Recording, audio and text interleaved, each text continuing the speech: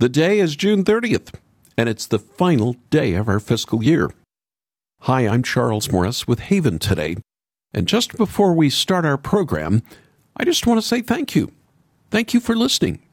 Thank you for everyone who has given to help us keep sharing the gospel of Jesus Christ. And if you haven't given yet, we could really use your help to reach our financial goal today. Your gift is not only tax deductible, but it will have kingdom impact for your Savior. So would you just take a moment and pray about how much you can give? 50, 500, 5,000, whatever. Every gift will be used to help share the great story that's all about Jesus. I'll share with you how to give in just a moment. But now let's begin this final program of our fiscal year. Many call the 1st of July Canada's birthday. It's not quite the day Canada was born, but still a very important day in its history. Allow me to extend an early Happy Canada Day to all our listeners in Canada. On July 1st, 1867, 3 colonies associated with the British Empire joined to form a federation, a nation with its own ability to rule. What is unique about the formation of Canada is that it came about without war, without bloodshed. In fact, the relationship between Canada and Great Britain was quite amicable, and many Canadians did not celebrate Canada Day at first. But in the first few decades, support has grown for the holiday, and today, Canadians around the country celebrate through parades, fireworks, and other festivities. Pride in one's country is good and important, but it's important for Christians to remember that this earth is not our home. We still await a better country, that is, a heavenly one. Welcome to Haven Today. I'm Charles Morris, sharing the great story that's all about Jesus, and we're in a series here on Friday called In the Footsteps of Paul. The series will keep going next week. All this week, we've been walking in these footsteps. How did he grow up? Where did he live? What was life really like for him? He was a Pharisee, a scholar of the Bible, fluent in Greek, Aramaic, Hebrew, and some scholars think by the end of his life he was learning languages of the far-off cultures he was going to evangelize. But before he met Jesus Christ, he wasn't using his genius as well as his ambition for God's glory. He was using his gifts to oppose the Lord at every turn. Yesterday, we saw how he stood by and approved of the stoning of a young Christian, Stephen. But today, we're going to see how Jesus met him on the road to Damascus and changed his life forever. Following in the footsteps of Paul this week, we've been hearing excerpts from a documentary by the same name. It was led by actor David Suchet, who he himself, a Jewish man, met a Jewish man named Jesus and saw his life changed forever at the age of 40. I'm David Suchet, and I'm on a journey around the Mediterranean, following in the footsteps of a man who 2,000 years ago traveled more than 10,000 miles around the Roman world on foot, and many, many more by sea.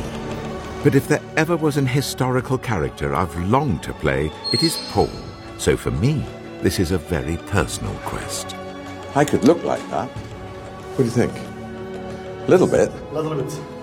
I'll be seeking out clues in the places he visited, deciphering new evidence from the latest archaeological research, and meeting expert witnesses from around the region to help me uncover this remarkable man hidden within the pages of the New Testament. In the Footsteps of Paul, a 2-part documentary that originally aired on the BBC that we're exclusively offering to you this week on Haven Today. As you watch, it'll feel like you're literally on tour with the actor David Suchet as this Christian believer who was born Jewish retraces Paul's journeys from Jerusalem through modern Syria, even into the edge of Europe. It's like a vacation on a DVD. But even more importantly, I know it will greatly bless you as you watch. So after the program, would you call us? Would you make a generous fiscal year-end gift? But would you also ask for the 2-part DVD? Today is the final day to help us reach our budget for this year, and we need your help. We have a $100,000 matching challenge that'll help your gift go even further. Call us at 800-65-HAVEN, 800-65-HAVEN, or come to our website, haventoday.org. That's haventoday.org, to make your year-end gift and to get in the footsteps of Paul. And now let's open this program with the Norton Hall Band. I stand amazed. I stand amazed in the presence of Jesus the Nazarene, and wonder how he could love me, a sinner condemned unclean.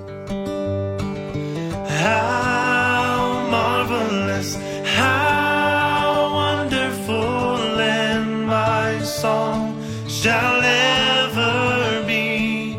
How marvelous, how wonderful is my Savior's love for me.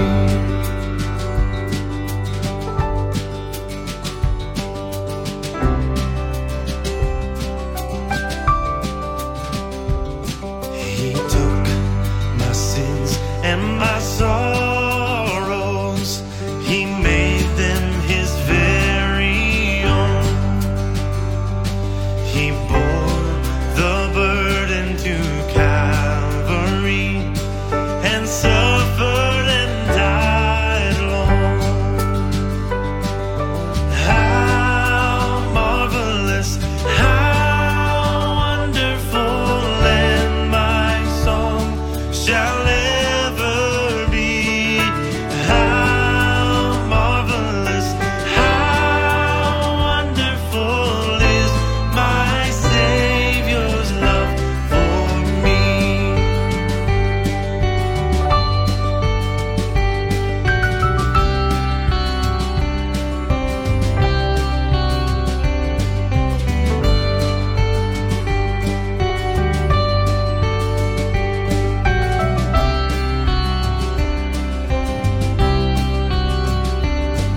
When with the ransomed in glory, his face I at last shall see, 'twill be my joy through the ages to sing of his love for me, singing how marvelous, how wonderful, and my song shall ever be. How marvelous, how wonderful is my Savior's love for me, singing how marvelous, how wonderful, and my song shall ever be. How marvelous, how wonderful is my Savior's love for me.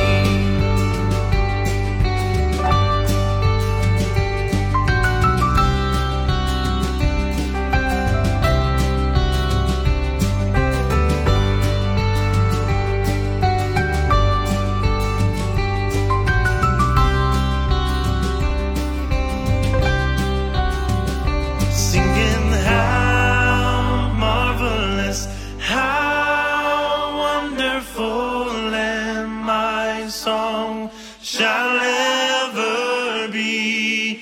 How marvelous, how wonderful is my Savior's love for me.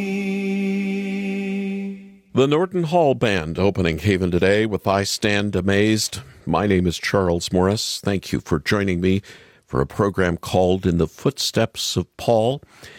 We continue now to look at the man named Saul who became Paul. I want us first to hear an excerpt from this documentary where David Suchet explores the city of Tarsus, where Saul, who became Paul, was born. How had it shaped him as a boy? And what had he learned here that would help him on his new mission to win converts to Jesus? At one of the city's few remaining Roman sites, I met archaeologist Sarah Duragonal. This is the only known archaeological remain we have from the time period Paulus has lived here in this city. This is a Roman road? This is a Roman road. It is dated to the 1st century BC or AD. We are not yet sure, but there is a very similar example for this road in Pompeii, which is dated to the 1st century BC. Would Paul have actually walked along this road, do you think? We think so. We can imagine that he walked through because it's just the time period he has lived here. So he must have walked here. Was this a busy city? Yes, it was a very important city because it was a philosophical city. Many philosophers passed by from this city. Did they? And we know that there was a school for philosophy in this town. So alone this shows that it was an important city. And is that possibly why Paul would have said, I'm a citizen of no ordinary city? Yes, that can be a good explanation for this sentence. So he was very proud of this city. And he's also very proud of his dual, if you like, dual citizenship and nationality. He says, I'm a Jew and I'm a Roman. Yes, both characters. And he knows perfect Greek. He is educated in that language. He has the Roman citizenship and he is a Jew. Paul's early life had been very different from that of Jesus and the disciples. Paul had grown up in a city, was well educated and held dual citizenship.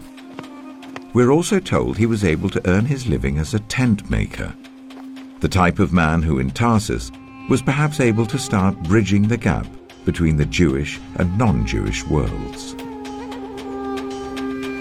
I'm sure Paul must have had some success in Tarsus, because he was then called to the huge cosmopolitan city of Antioch to help build a new community of believers. Wow, what a breathtaking view of the city. All week we've been walking in the footsteps of Paul, and that was David Suchet exploring the ruins in Tarsus today, where Paul was from. From Tarsus to Jerusalem, we know Paul grew in his knowledge of the law, became a Pharisee, fluent in Greek, Aramaic, and Hebrew, but before he met Jesus, he wasn't using any of this for God's glory. He was using it to oppose his Lord. Yesterday we recalled how he oversaw and approved of the stoning of Stephen, and then immediately launched an all-out assault on the young church. He was on his way to Damascus to round up Christians wherever he could find them, to put them in prison, to beat them, and even to see them killed. Paul obviously was not an apostle when he first encountered Jesus. He was a persecutor of Christians. You could even call him a violent man. He was overcome with guilt about his own sin. He was trying hard to please the Lord through his obedience. He was so zealous to defend what he thought was right that he was willing to kill those who opposed him. But on his way to kill Christians, the Lord Jesus completely changed his life. Saul became Paul. Let's listen to the story in Acts chapter 9. Meanwhile, Saul was still breathing out murderous threats against the Lord's disciples. He went to the high priest and asked him for letters to the synagogues in Damascus, so that if he found any there who belonged to the way, whether men or women, he might take them as prisoners to Jerusalem. As he neared Damascus on his journey, suddenly a light from heaven flashed around him. He fell to the ground and heard a voice say to him, "Saul, Saul, why do you persecute me?" "Who are you, Lord?" Saul asked. "I am Jesus, whom you are persecuting. Now get up and go into the city, and you will be told what you must do." The men traveling with Saul stood there speechless.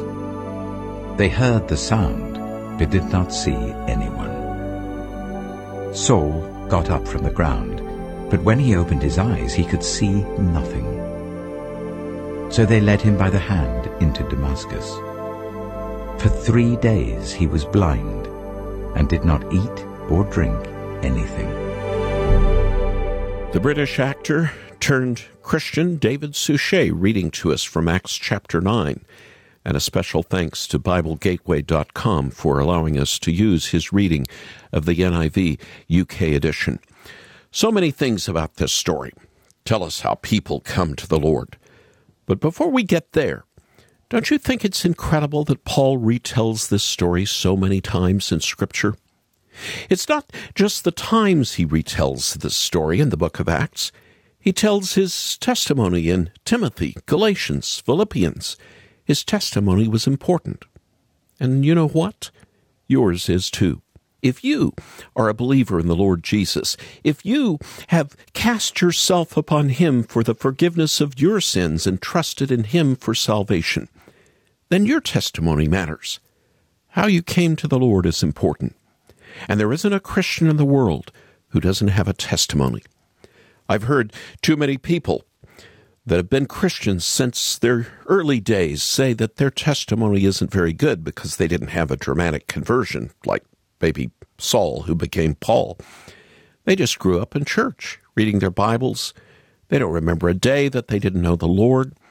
They feel shame that they don't have a radical story to tell because they think no one will be convinced. Well, let me remind you that the Apostle Paul described conversion as resurrection. You don't believe in the Lord unless He raised you from the dead. You, too, have been raised to new life. And that's radical. If you've been a Christian since your early years, you can praise the Lord that He's been faithfully keeping you all these years. Knowing the Lord means you've been brought out of the darkness into light. And that's just what happened to the Apostle Paul. He thought he saw clearly, but he was really blind, blindly persecuting the church until the Lord broke in. And Paul's story tells us how any of us actually get saved. First, he was saved on the way. All of us were saved on the way. As we were walking in our disobedience, walking in our sin, on our way away from the Lord. And then the Lord broke in. We heard the gospel. Our eyes were opened. We were stopped in our tracks. And that's what happened to Saul, who became Paul. And that's what happens to us. I can still remember hearing the gospel and finally hearing the Lord's voice calling me home. But we don't just hear the gospel of grace. Saul also had to hear bad news before he became Paul. Jesus came to him and said, "Saul, Saul, why do you persecute me?" That was the bad news. The good news can't be good news unless we hear bad news. The bad news is that in our sin, we oppose the Lord. Saul was trying to harm Christians, but Jesus made it clear that harming His people was harming Him. "Saul, Saul, why are you persecuting me?" I think Jesus is saying this to some of us listening today, to those of us listening who scoff at this message of the gospel. Christianity might be helpful to teach us how to live, but I don't really think I'm a sinner in need of His grace. Jesus would say, "Why are you fighting me?" Unless we've cast ourselves on Christ, we're still blind. We're still fighting the Lord, harming Him as we harm His people. But Jesus didn't leave this Saul, who became Paul, with only bad news. He told him to get up and go. Saul was blind. He needed help. The Lord had completely humbled him. There's one line in the story of Paul's conversion that always sticks out to me at this point. He called Jesus Lord. "Lord, who are you?" He was violently persecuting the church of Jesus Christ, but when the Lord of truth spoke, he finally recognized Him. Jesus had broken through, and it changed Paul forever. Don't we have this experience today? In our times of darkness, times when we're struggling in our faith or indulging in our sin, and the Lord breaks through, and we hear His voice. We feel and hear His sadness because the Spirit is in us, and we can't help but return to His loving arms, to return to our risen Lord, to call Him Lord, to follow him.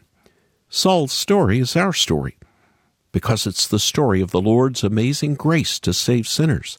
But it wasn't easy for Saul after he became Paul. After he came to know Jesus, his life got worse, but he wouldn't have traded it for anything in the world. Amazing grace, how sweet the sound that saved a wretch like me. I once was lost, but now I'm found. Was blind, but now I see.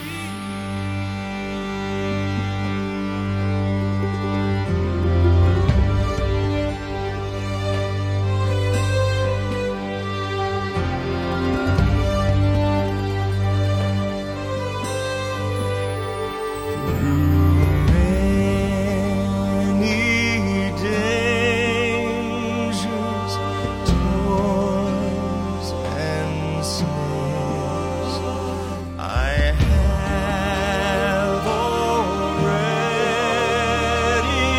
come.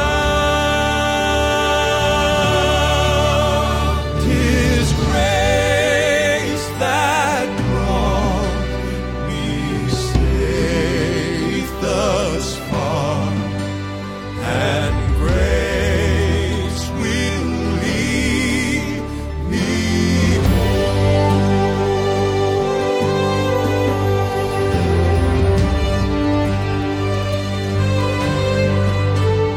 When we've been there 10,000 years, bright shining as the sun, we've no less days to see God's praise than when we first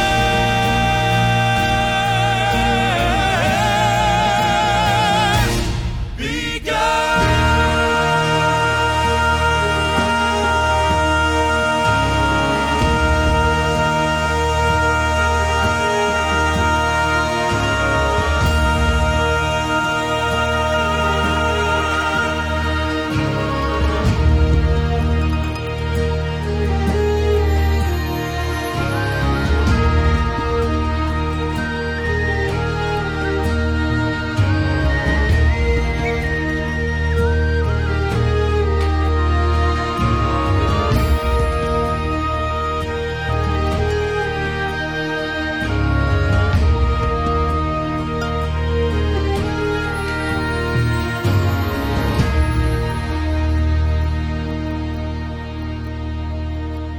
The Gaither Vocal Band here in this final day of June, the final day of our fiscal year, an amazing grace.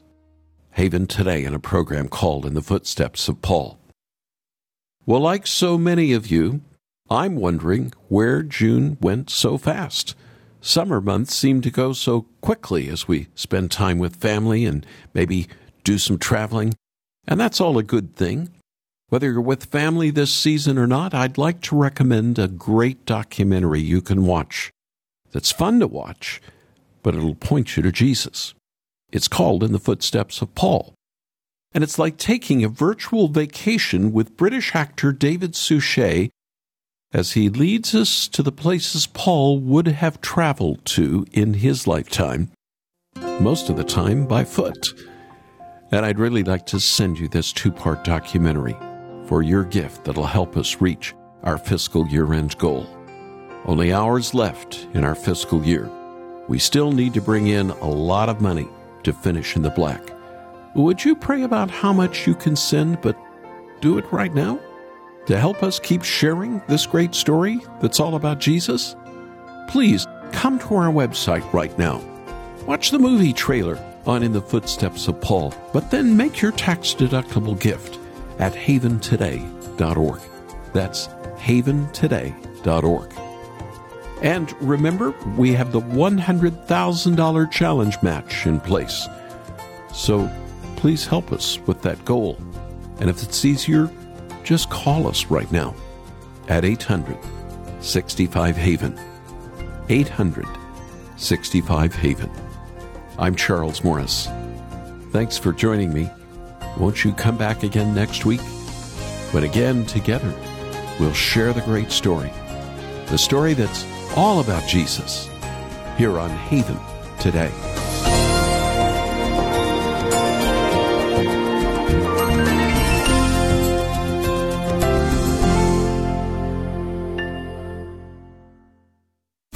Here for your encouragement and your walk with Jesus. I'm Charles Morris with Haven Ministries, inviting you to anchor your day in God's Word. If you've ever been around kids, you know that they are hardwired to be legalists. What do I mean? I mean they'll change their behavior to get what they want. For candy or snacks, they'll listen and behave. I confess I've used candy as an incentive to get my children to clean their rooms, and sometimes we're tempted to treat God like that. Maybe I should keep the law. But James reminds us, whoever keeps the law but fails in one point has become guilty of all of it. Law-keeping for blessing just doesn't work. If we fail once, we've lost. Rather, we trust in Jesus Christ, who did keep the law for us. In Him, we are forgiven. Get to know Jesus more. Visit getanchored.com.